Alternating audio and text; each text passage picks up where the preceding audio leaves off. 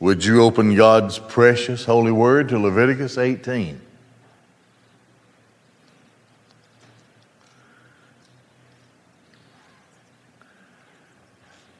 The boundaries of sexual behavior. Yeah, I know, I feel the same way. This is like some kind of college course or something. I don't know.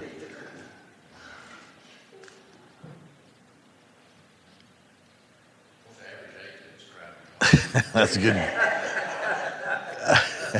I don't dread this one as much as I dreaded the one a couple of chapters ago, but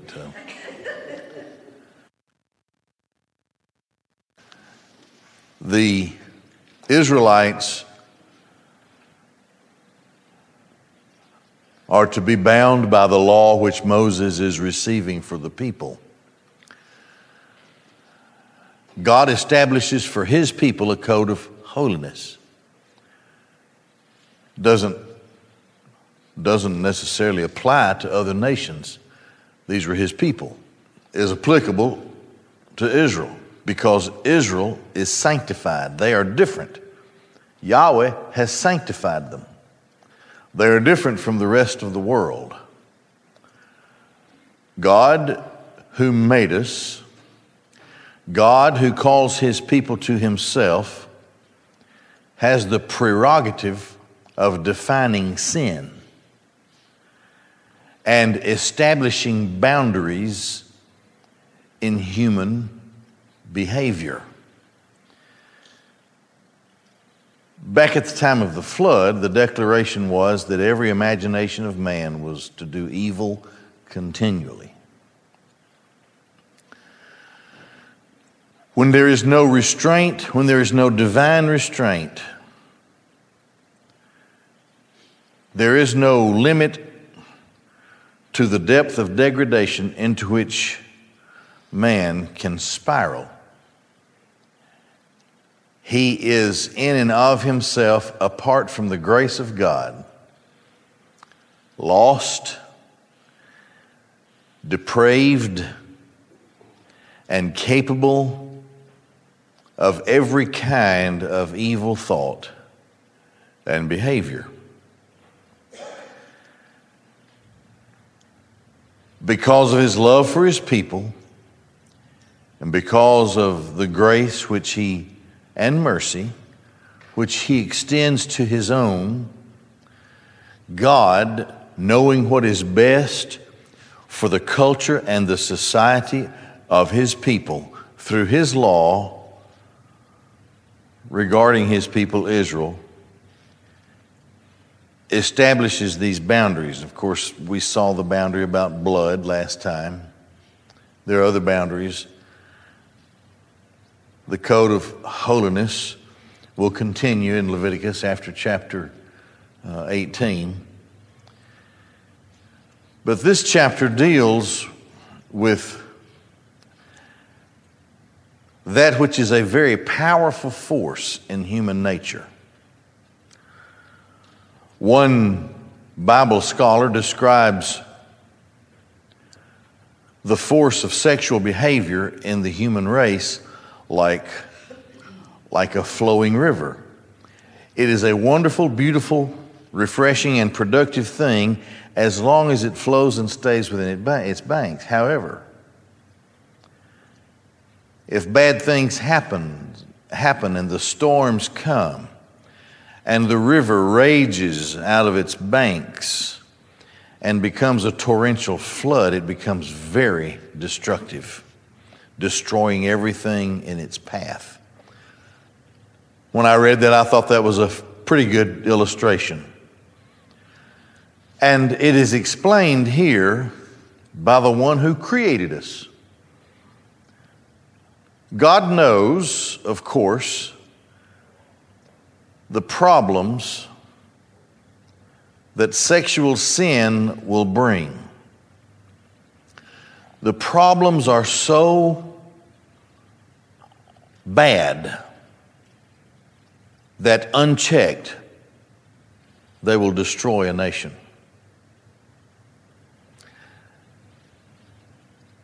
It opens up an arena of demonic activity in which a powerful force of human nature, unrestrained, becomes completely and absolutely destructive to the ruin and demise of the society and the culture in which it remains unrestrained. So there are rules, there are boundaries, and God set them because God knows best. And He gives those. Really, it's pretty easy reading. We're just going to sort of go through it, maybe a comment here and there. But first of all, we have to understand that with regard to sexual behavior, there are boundaries and they are divinely set. These are not the ideas of men. This is the law of God because He knows best. And here it goes. Yahweh spoke to Moses, saying, "Speak to the sons of Israel and say to them, Ani Yahweh Elohim." In other words, I am Yahweh your God, or their God. Like the practice, now here's the deal. The only other culture, the only other societal setting that Israel had known at this point was in Egypt, from whence they had just come. The only other one they will know is in Canaan. They're not there yet. And so they're between Egypt and Canaan, and yet there are defilements common to both cultures and both societies. And it is this which Yahweh addresses. Like the practice of the land of Egypt in which you dwelled, you shall not do.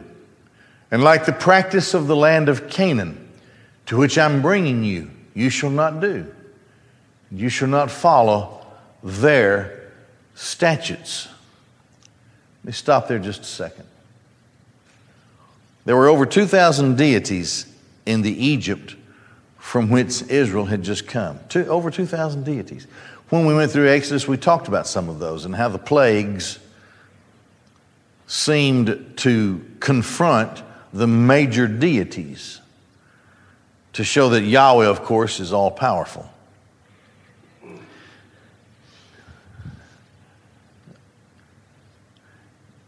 In studying the background of these gods and goddesses of both Egypt and Canaan,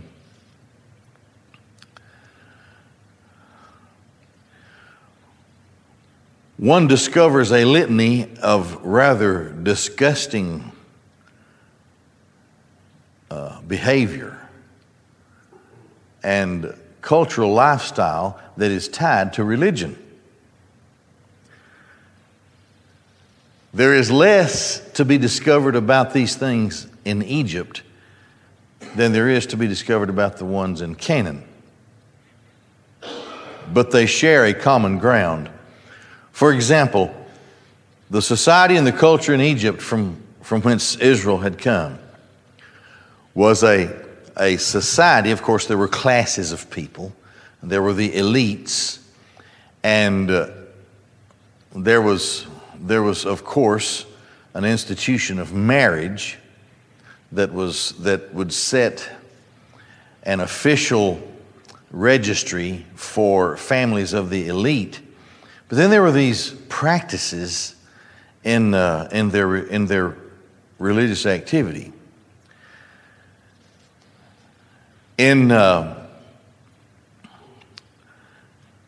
Among their gods and goddesses, there were two, and I hope I get their names right: Horus and Set.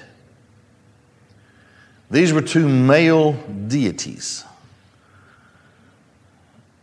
born after the time of Osiris, so they were secondary deities. And this is written. This is found in ancient Egyptian writings, in the Book of the Dead and the coffin texts. Let's see. One of these men, I'm just going to give you the story. I'm not making this up. One of these men admired one of these sub-gods admired the rear end of the other guy when he passed by.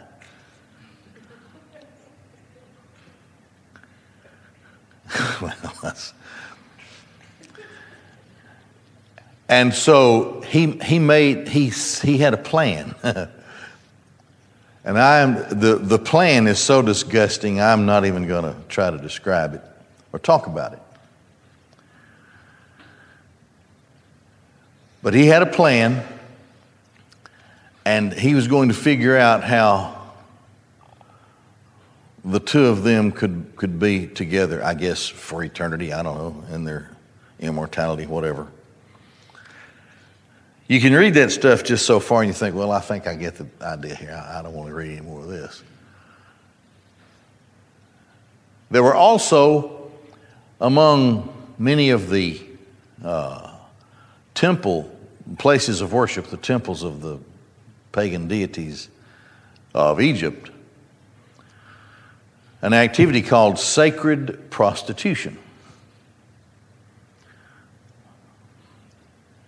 To engage with a prostitute was to be engaging in worship in a particular temple toward a particular deity. The female prostitutes were especially easy to see because they painted their faces. I'm just telling you what it says. Put very thick coloring on their lips and tattooed themselves and wore fishnet dresses. So if you saw a tattooed, thickly made up woman in a fishnet dress, this wasn't the neighbor's wife. This was someone who had devoted herself to sacred prostitution.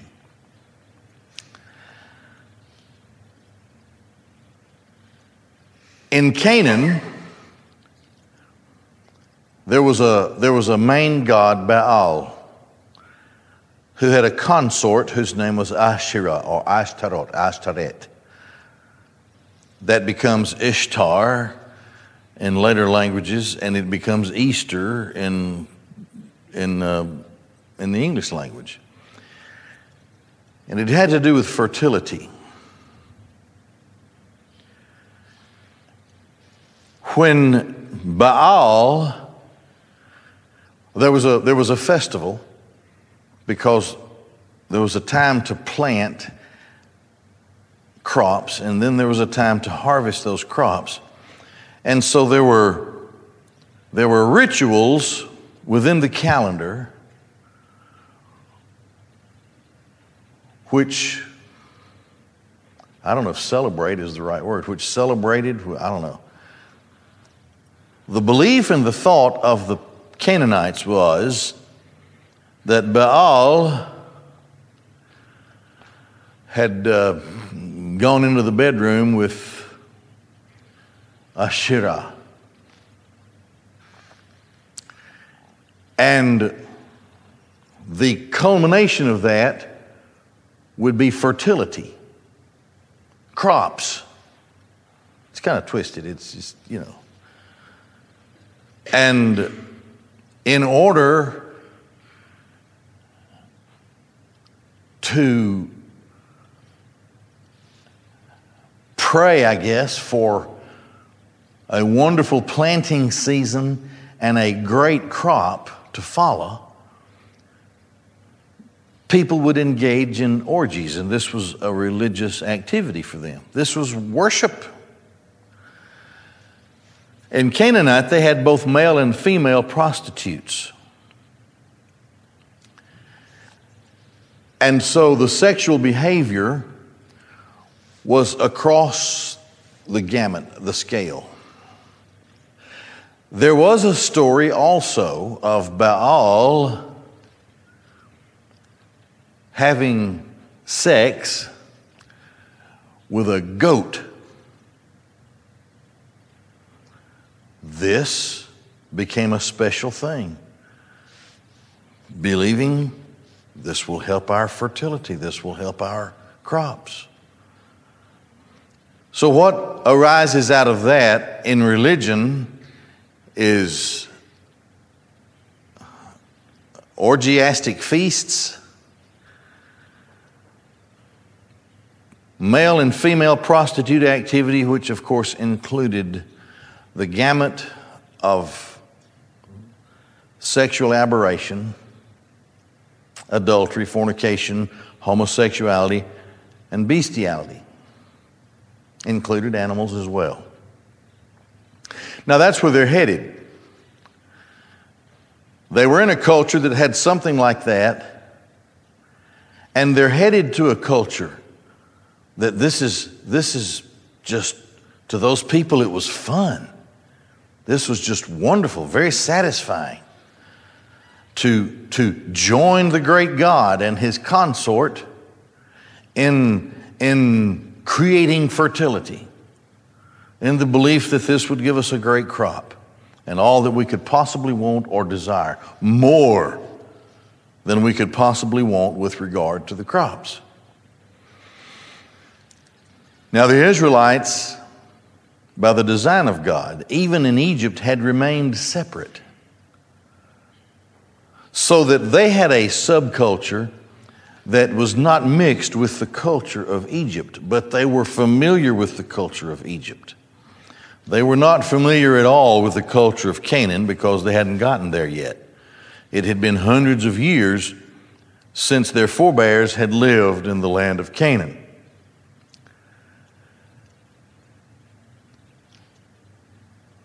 They have, in a guarded sense, experienced some of this sexual perversion in the land of Egypt.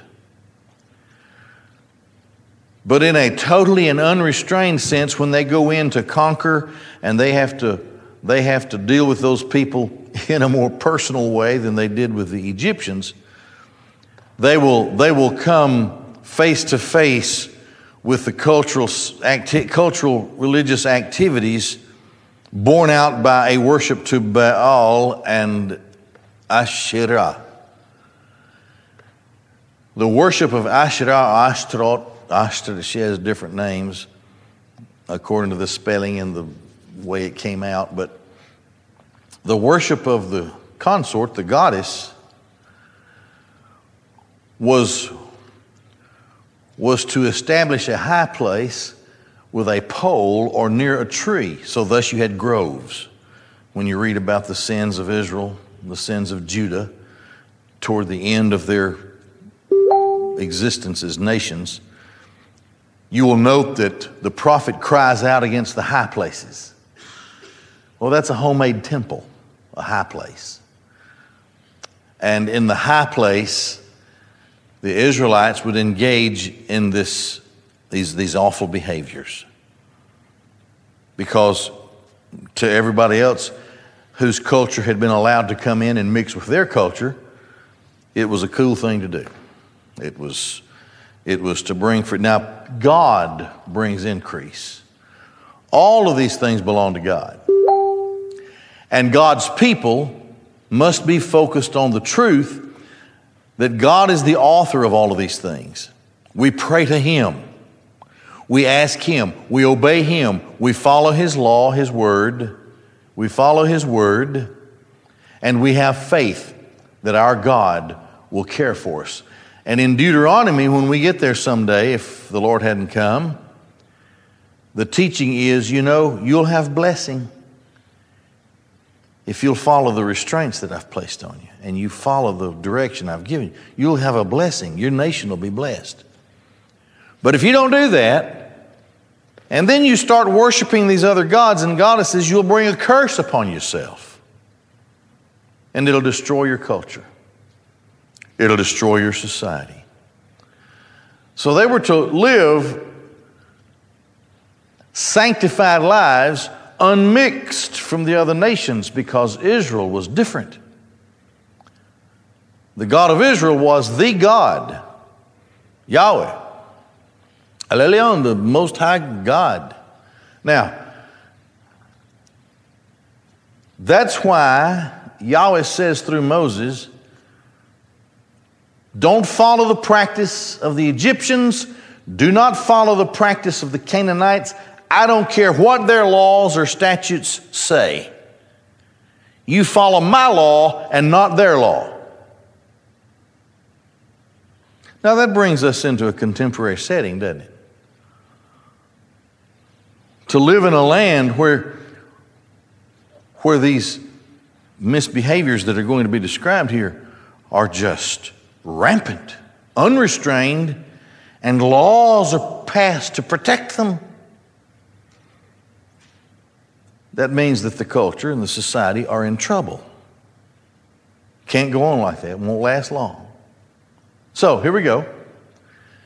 You shall fulfill my ordinances and observe my statutes to follow them. Ani Yahweh Elohim. I am Yahweh, your God. You don't have another God. There is no other God. You shall observe my statutes and my ordinances, which a man shall do, and you shall live by them. I am Yahweh.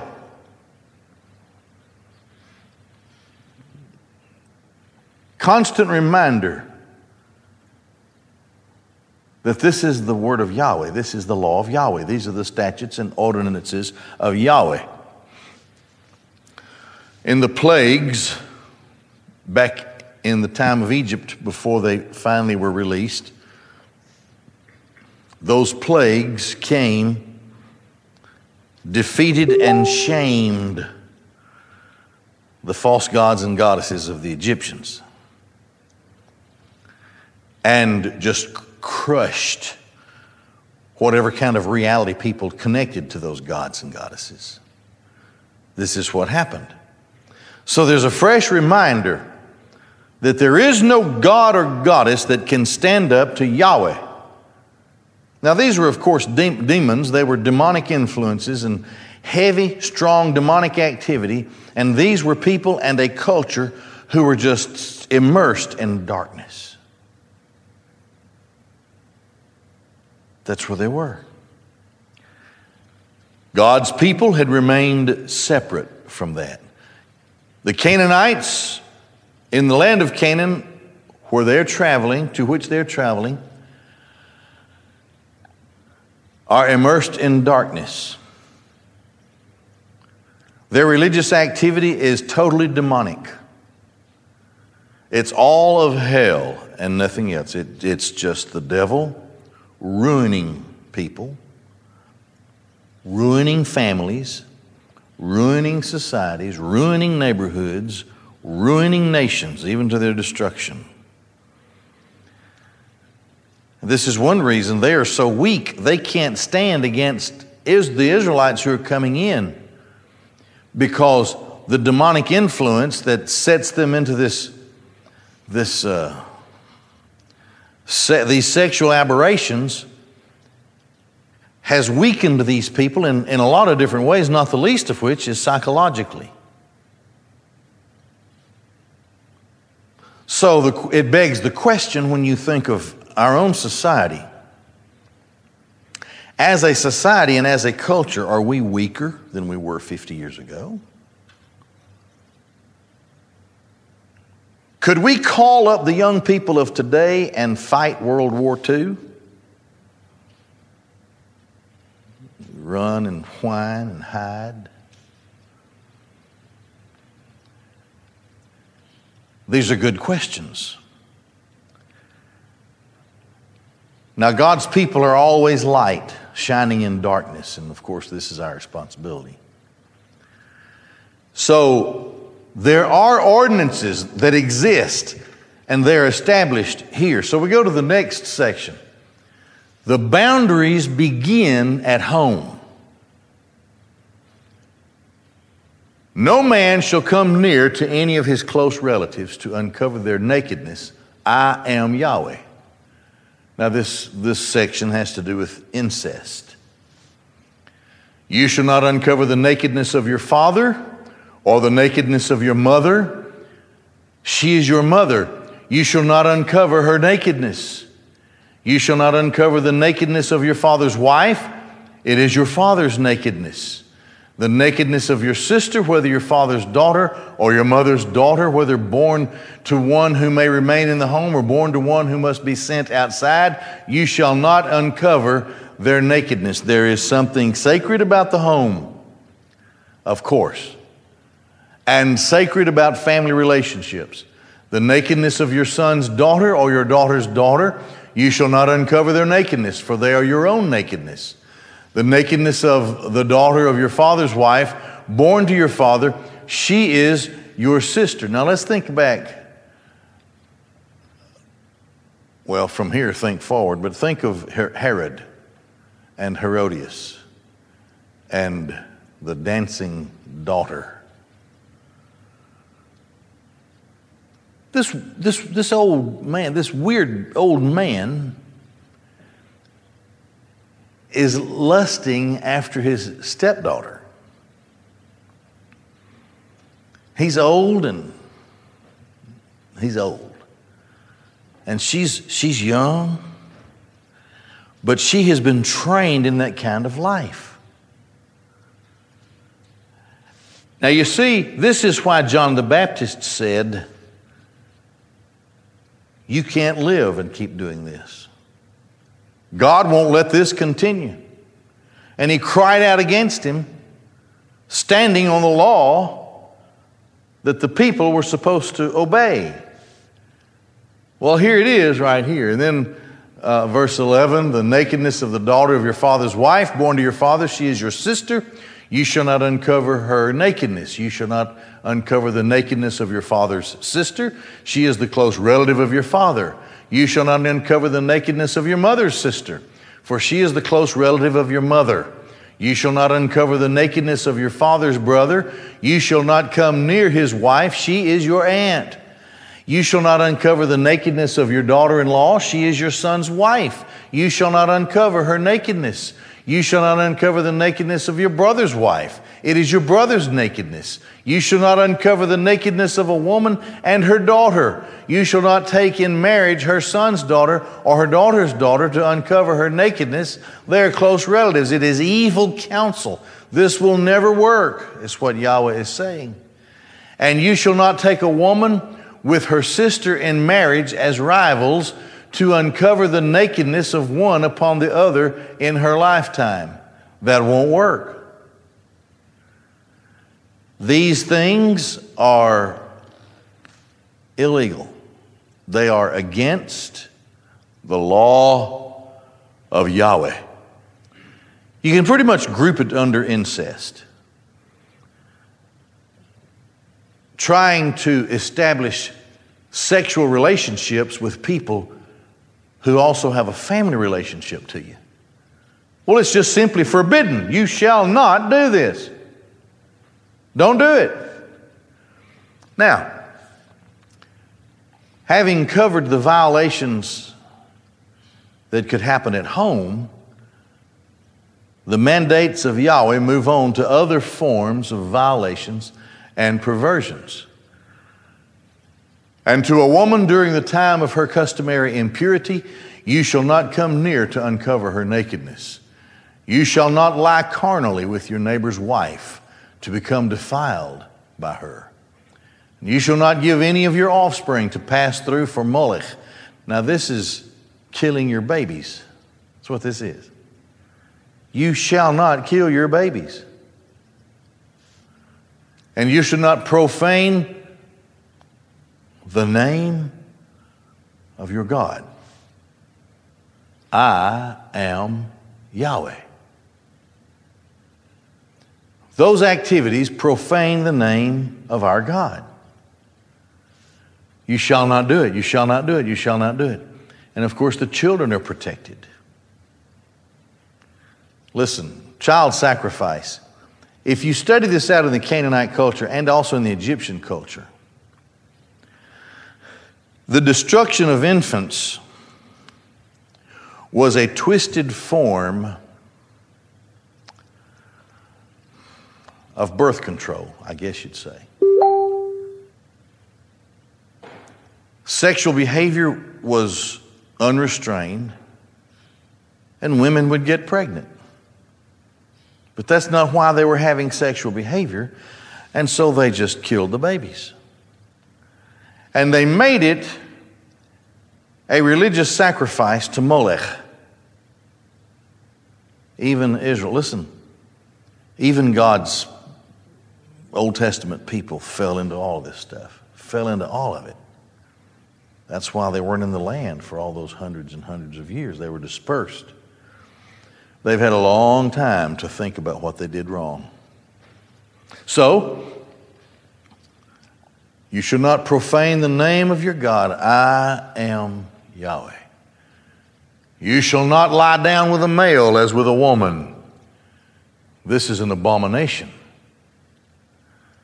You see, God's talk gets a little harsher here. And with no animal shall you cohabit, to become defiled by it. And a woman shall not stand in front of an animal to cohabit with it. This is depravity.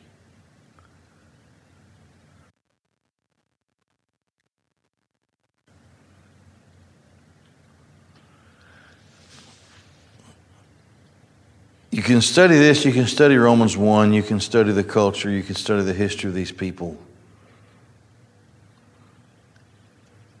When this door is opened, and the first practice seems sort of kind of simple, I'm going to flirt with my neighbor's wife or whatever. It won't stop there. Unrestrained, it collapses all the way into extreme depravity, which would include bestiality. I don't try to keep up with these things. My guess is, since these other things are happening, my guess is this is happening in our culture and in our society as well. Because one collapses into another. Remember what the Lord said at the flood. The imagination of man, every imagination of man, is to do evil continually. And so God must intervene. We must have the presence of God, the true and living God. And this is the way it was with Israel. The presence of the true and living God. And the true people of God cannot tolerate these things. They're intolerable. In no way should they be allowed any quarter at all, because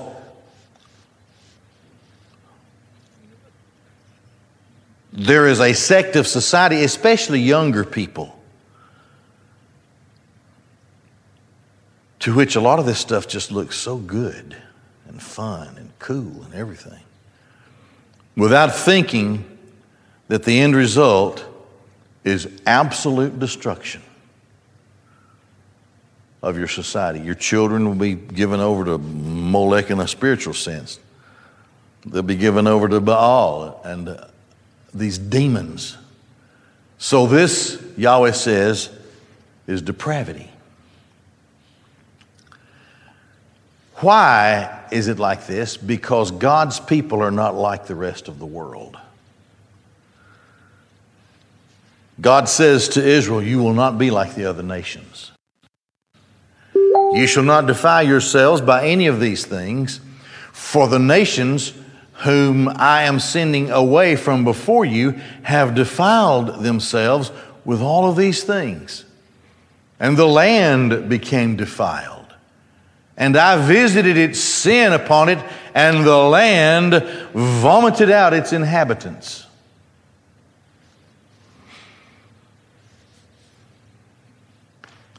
Darkness and total depraved confusion.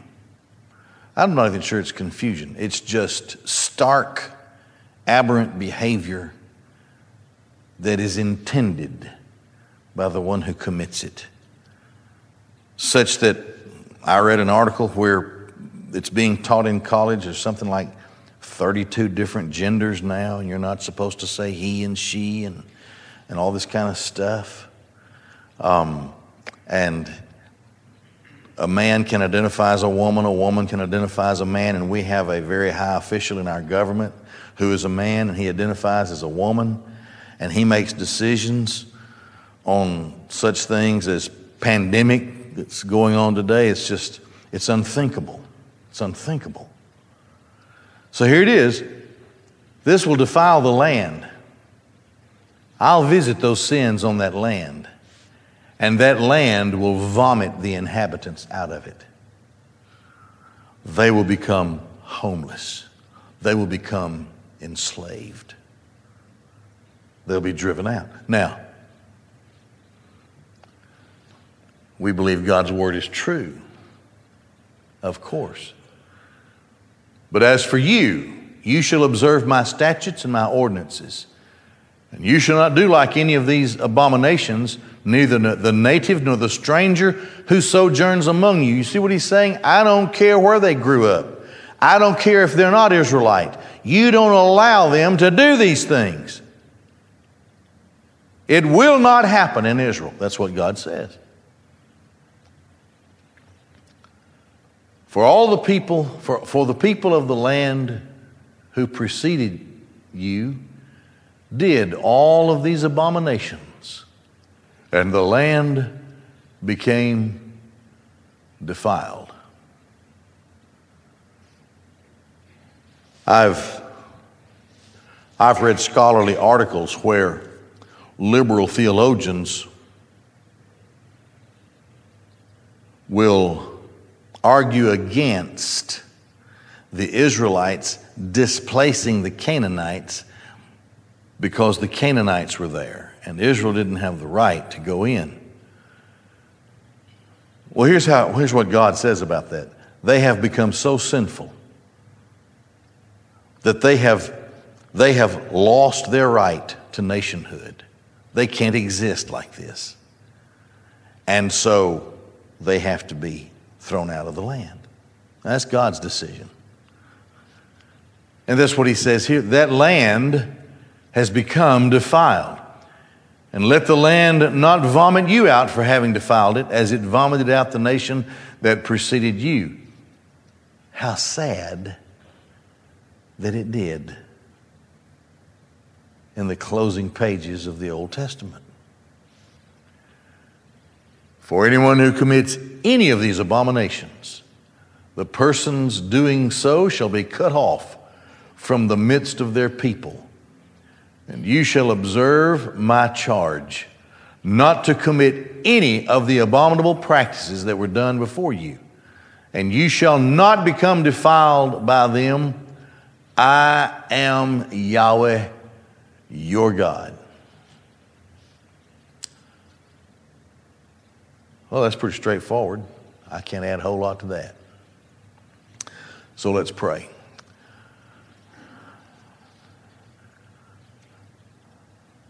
Father, we come humbly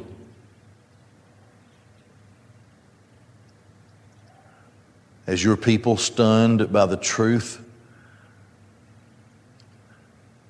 that it seems we live in the very midst of Canaan. Surely these are the last days. O Lord, give us strength and help us to proclaim your word and to cry out